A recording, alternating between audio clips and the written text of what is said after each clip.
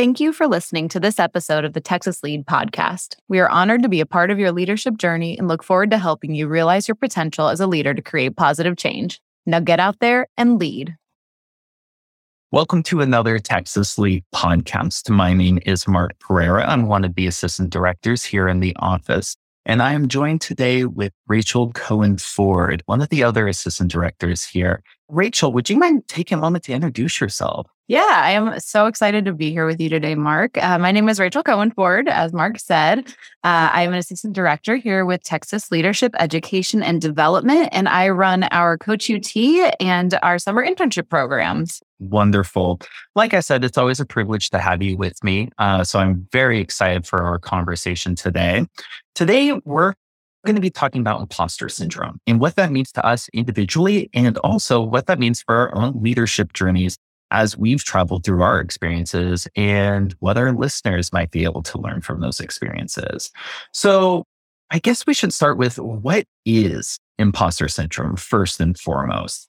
When I think of imposter syndrome, some of the things that come to mind immediately are going to be some of the more obvious ones, doubting yourself, doubting your capabilities, asking yourself, how did I get here? And just not generally having that sense of confidence with any challenge that you are facing or anything new that pops up in front of you.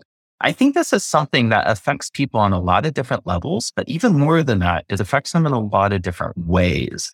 And that's something that's oftentimes missing from the conversation, I feel like anyways. But one thing we should always be asking ourselves as well is, why do we feel like an imposter?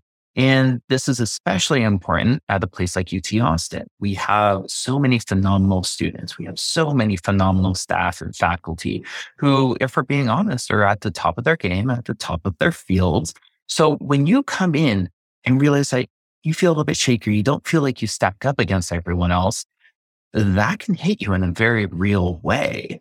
Rachel, have you ever dealt with imposter syndrome on this campus or even outside this campus as well? Yeah, unfortunately, absolutely to both. I think the way that I always experience it, which not always, the most common for me is feeling like just out of random luck, I am the person, it's why I'm here, right? Like they just didn't really know, who they were hiring or, who they were voting for when I was a student as like an org president or something like that.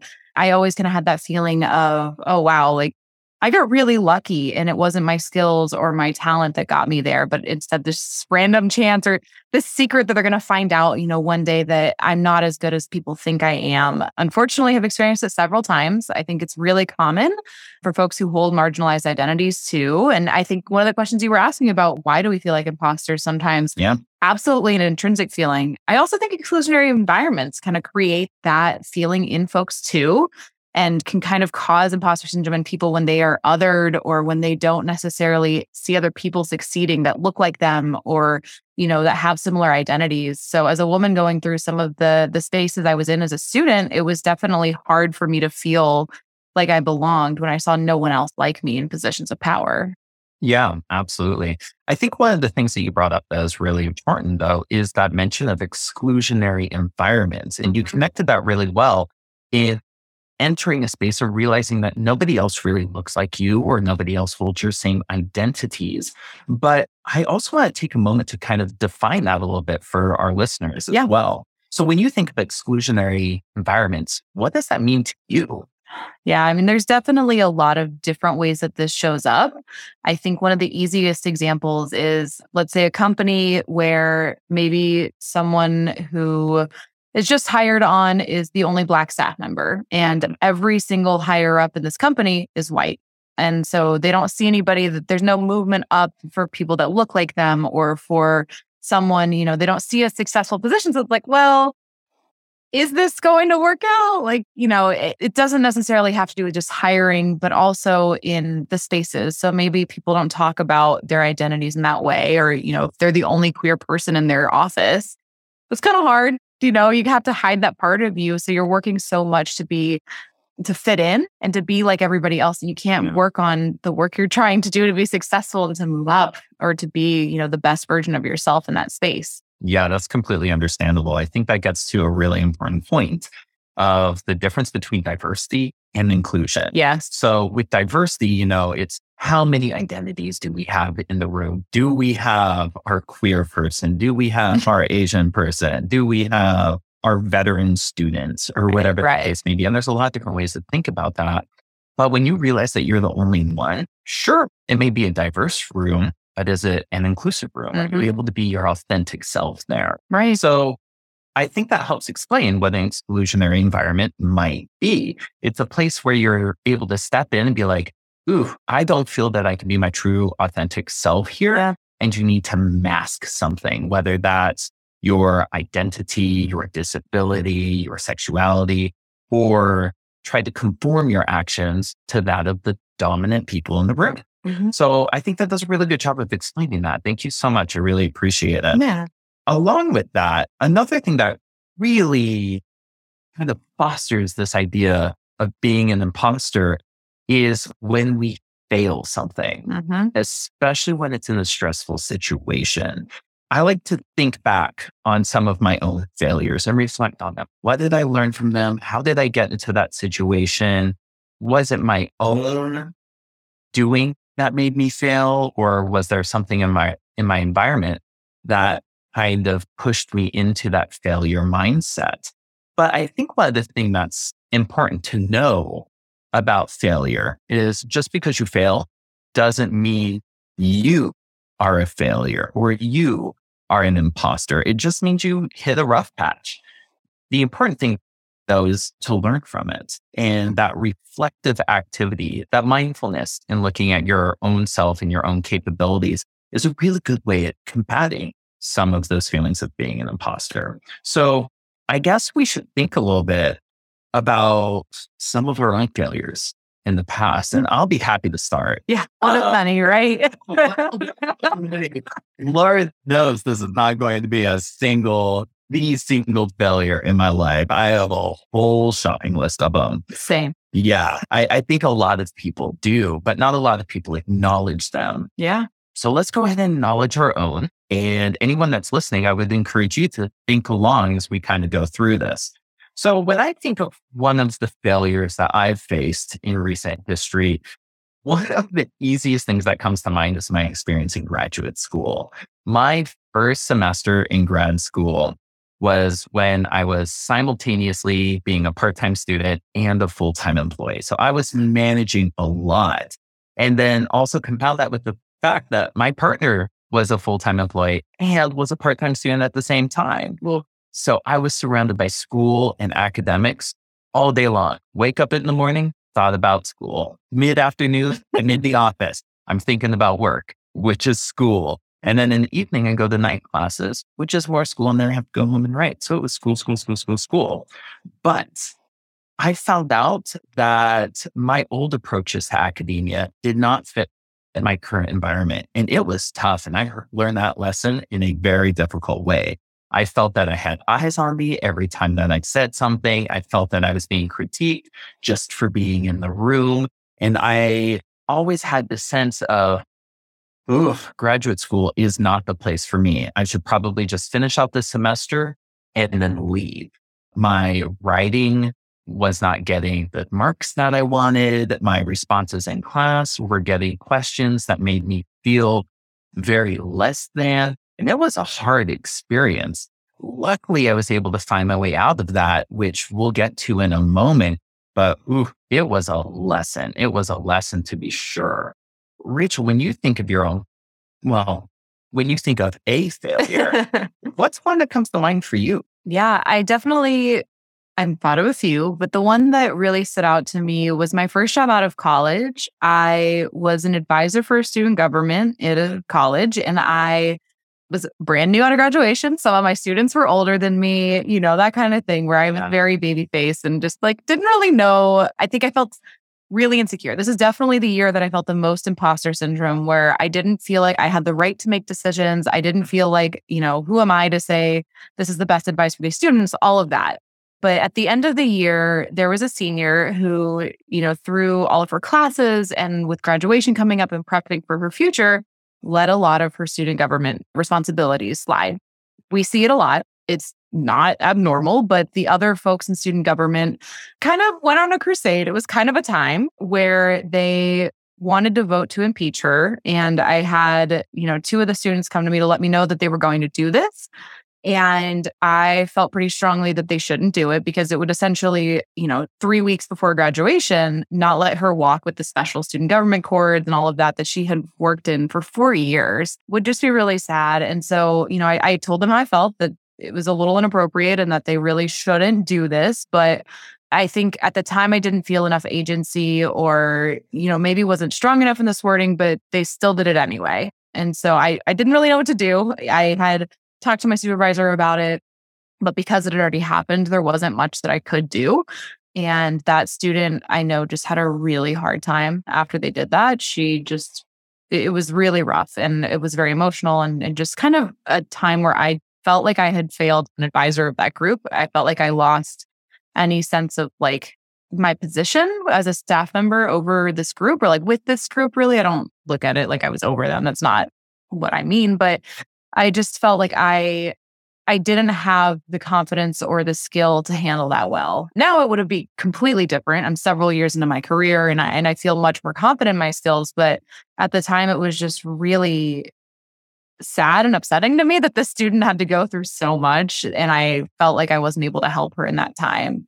So unfortunately, I didn't really have a happy ending, but I learned a lot from that experience about speaking up and how to do it well quickly. I think that was part of the issue. And since then have definitely learned how to do that more effectively. Yeah. And I think you bring up a good point there, learning how to do things more effectively. Yeah. And that kind of segues us directly into the next thing that I wanted to talk about is how did you and I, combat our feelings of being an imposter? How did we acknowledge that within ourselves and then finally get the agency, as you said, or get the confidence to move past that or to take those bigger steps and swing bigger as we approach new challenges? For me, personally, I found mentors. So my first semester was so tough. We already talked about that for a number of different reasons. But my second semester, I was convinced by some people in my life that were like, no, you shouldn't drop out. You should just continue with your graduate program, do one more semester and then see what happens. And I was like, fine. I guess I can do that. And I'm so glad that I did because that put me in contact with a professor who acted as a mentor for me in those first few months. Her name was Gloria, her name is Gloria Gonzalez Lopez. And she taught this wonderful feminist theories course. And it was transformative for me.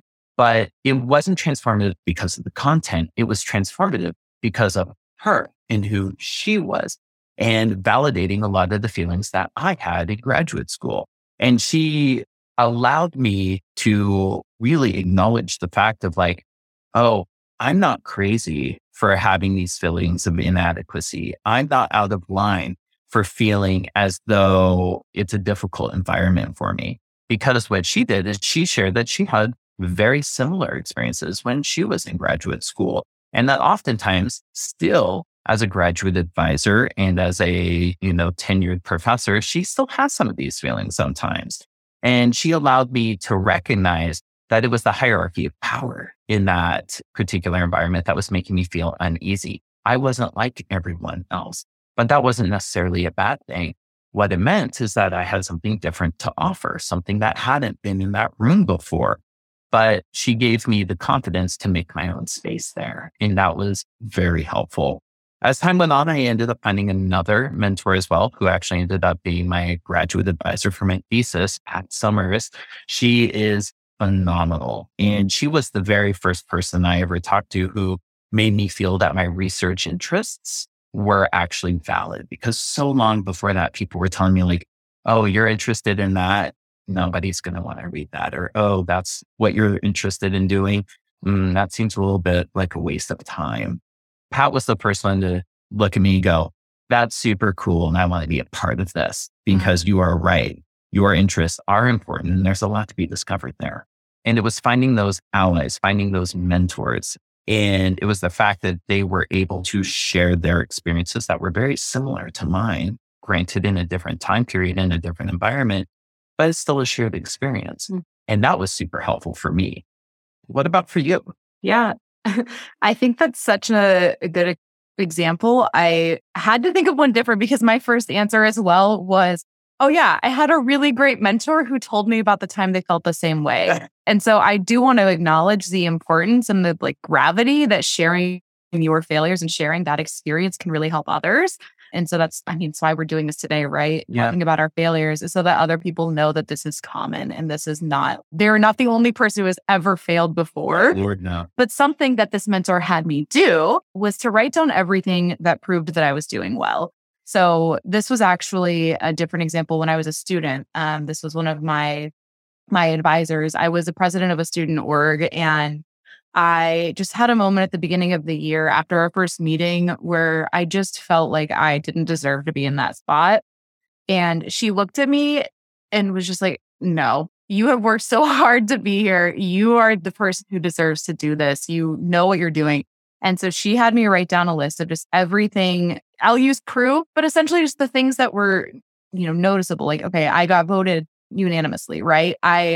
It's been so long now, but just all of the things that really were, I couldn't make up in my head against them. So, okay, yeah, I can't argue that I was in that org for 3 years. I knew what I was doing, that kind of stuff. So writing that down and seeing it, I do think physically writing it or typing it, whatever is better for folks, but just having something that you have to read back to yourself to see, written out like, oh yeah, you can't argue with a list like that. It's much harder. But I do think that having a friend or a colleague or just someone that you're close to get out of your own head is oftentimes how I kind of get over that. Yeah. And that moves us straight into our next question. You're doing great at it, but I love and appreciate it. But what I especially like there is your mentor told you to write down irrefutable facts about yourself that make you feel good. Yep. And that moves into shine theory. Yeah. You're familiar with shine theory. I love shine theory. Wonderful. I love it too. So let's go ahead and tell our listeners a little bit about it. Shine theory is this wonderful practice. It was developed by two phenomenal women, Aminatu So and Anne Friedman. And the way I want everybody to think about this is when you shine, I shine. It goes both ways. It goes both ways. Absolutely. And there's no harm in mixing it up. But when you shine, I shine. But what does that really mean?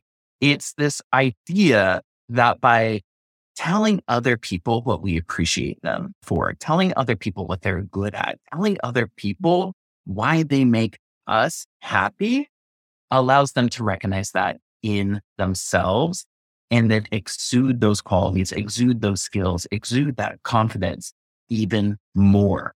And then when we see that, we see them over there, we're like, oh, look at Aminatu living her best life. Look at her. Look at Anne. She's so confident over there. That inspires confidence in us as well. And that lets us go, if the two of them can do it, and if they're feeling wonderful and powerful and seen and valuable, there's no reason I can't either.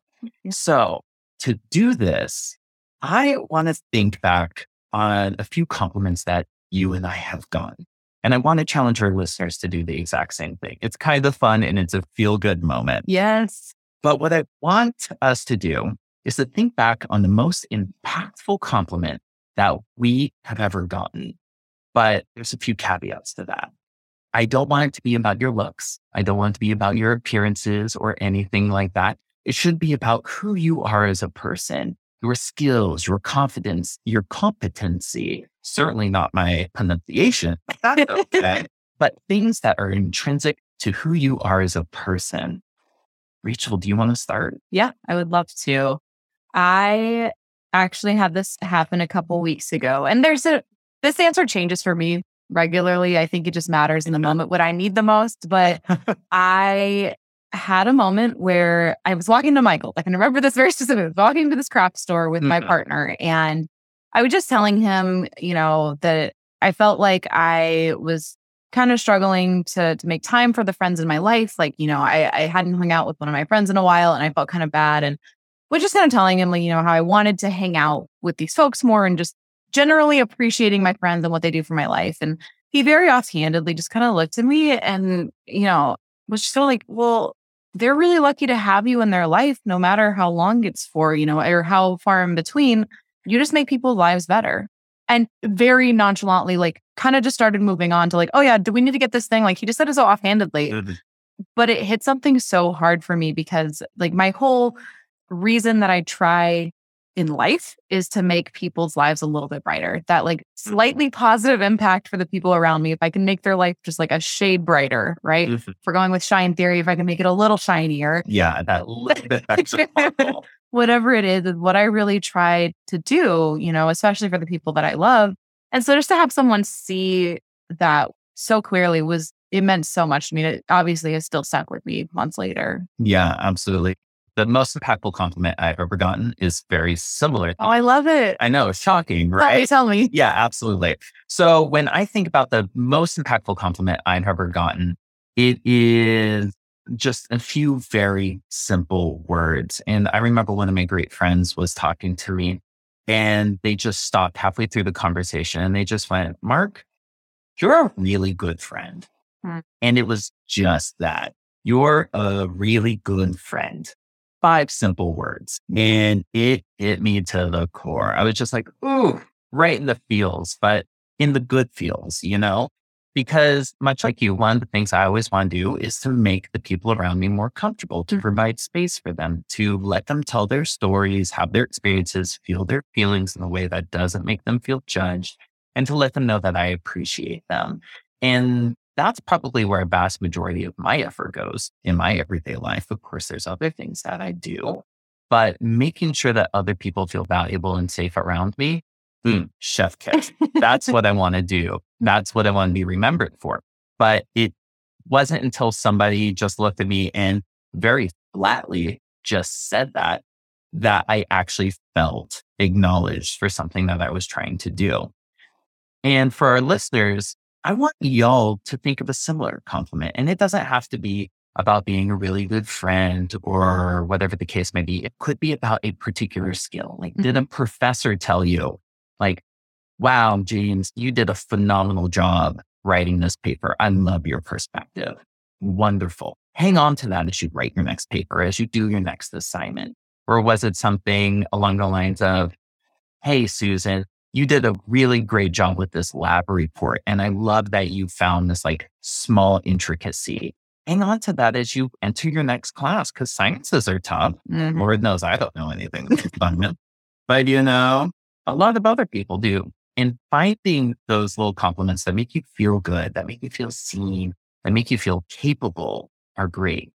But why do we talk about this for combating imposter syndrome? And I think it's so that we can acknowledge the impact that a community has and the impact that other people have had on us, and recognizing it so that we can have that impact for others. And that is one of the biggest things that I personally feel a leader can do. That's why we're talking about it with the Texas podcast. Yeah. And I would also add that I think that when we can compliment each other and recognize the brilliance of one another and stop focusing on comparing ourselves to other people, I think that does such an incredible thing for our mental health and our own imposter syndrome, moments where instead of saying, well, this person got an A without seeing, the iceberg underneath the tip, right? That's always the thing. Without seeing everything else in this person's life, if you're only comparing yourself to their best, shiniest moments on social media or in class or whatever you're seeing, you're never going to feel good about yourself. But if you can celebrate them in that moment, knowing how hard they worked, or not even knowing, but assuming they worked hard to get there, and you can celebrate them and celebrate yourself for being right there with them in whatever capacity that is, that's going to be a lot better than feeling bad about the great things you're doing. Yeah, feeling great about the great things that you're doing, the great things that people around us are doing as well. Exactly. Celebrating everyone's success. And I love the way you said that, taking the competition out of it. Because especially within academia, it's not a competition, but we're all going to have our points of impact. And those are going to be different for everyone. And that's the great thing about it. Yeah. Finding those moments of victory, finding those moments of confidence, and allowing yourself to feel them will allow you the opportunity to highlight those same moments in other people. And that gets us back to shine theory. Yep. When you shine, I shine. Yep. When I shine, you shine. There's no need to try to dull other people's shine, because when you put two beautiful shiny stones next to each other, they look even better. Yep. And I think that's the biggest thing that I hope our listeners are taking away from this conversation today. So with that, let's go ahead and close out our conversation a little bit, and let's think about maybe an impact moment or a challenge for the future. Yeah. What's a challenge you would like to give our listeners? I think for me, I want to challenge listeners to share their feelings of imposter syndrome or a failure that they're going through with someone close to them. Yeah. I think just be vulnerable in that moment. Let your person support you. I think oftentimes our friends are going to be our biggest fans, right? So maybe if you're going to share a failure, they're going to gas you up. They're going to make you feel great about that moment in a time when you need it most. But it also allows that friend to know that it's okay to mess up too. So my challenge to you is not to keep it to yourself the next time you are feeling this moment of imposter syndrome, or if you're going through a failure. Yeah. So your challenge is to be open about your times of difficulty. Yeah. My challenge to the listener is to celebrate somebody else in their moment of victory, in their moment of success. And making this a regular part of your day, you will start to notice that the people around you are feeling a lot more confident. And when that happens, they're going to return the favor. Oh, that gives me warm fuzzies just to hear you give that. I love some good warm fuzzies. Mm-hmm. And good warm fuzzies are a great place to end our conversation. So with that, I want to thank our listeners. Thank you so much for being here again. Check out some of our other podcasts. We have some wonderful opportunities for learning on there, especially for developing your own leadership style. Yeah. But I also want to encourage you to check out some of the other Texas leadership education development opportunities that we have in our office. Yeah. Some are in person, some are virtual, some we will even take to your front door. Oh, snap. I know. We have a phenomenal program called Pathways, where you can do a deep dive into conversations just like this one, whether that's about building your confidence or inclusive leadership or the small everyday moments of leadership. We also have a bunch of really phenomenal workshops. We have our summer internship program, Coach UT, Project Advance Austin. Oh, yeah. If you're interested in learning about any of these, visit us on our website or stop by our office. We're located in the WCP building on the 3rd floor. Stop by, say hi. We'll get you hooked up with some wonderful leadership training opportunities, and we'll be more than happy to help you shine. Thank you for listening to this episode of the Texas Lead Podcast. We are honored to be a part of your leadership journey and look forward to helping you realize your potential as a leader to create positive change. Now get out there and lead.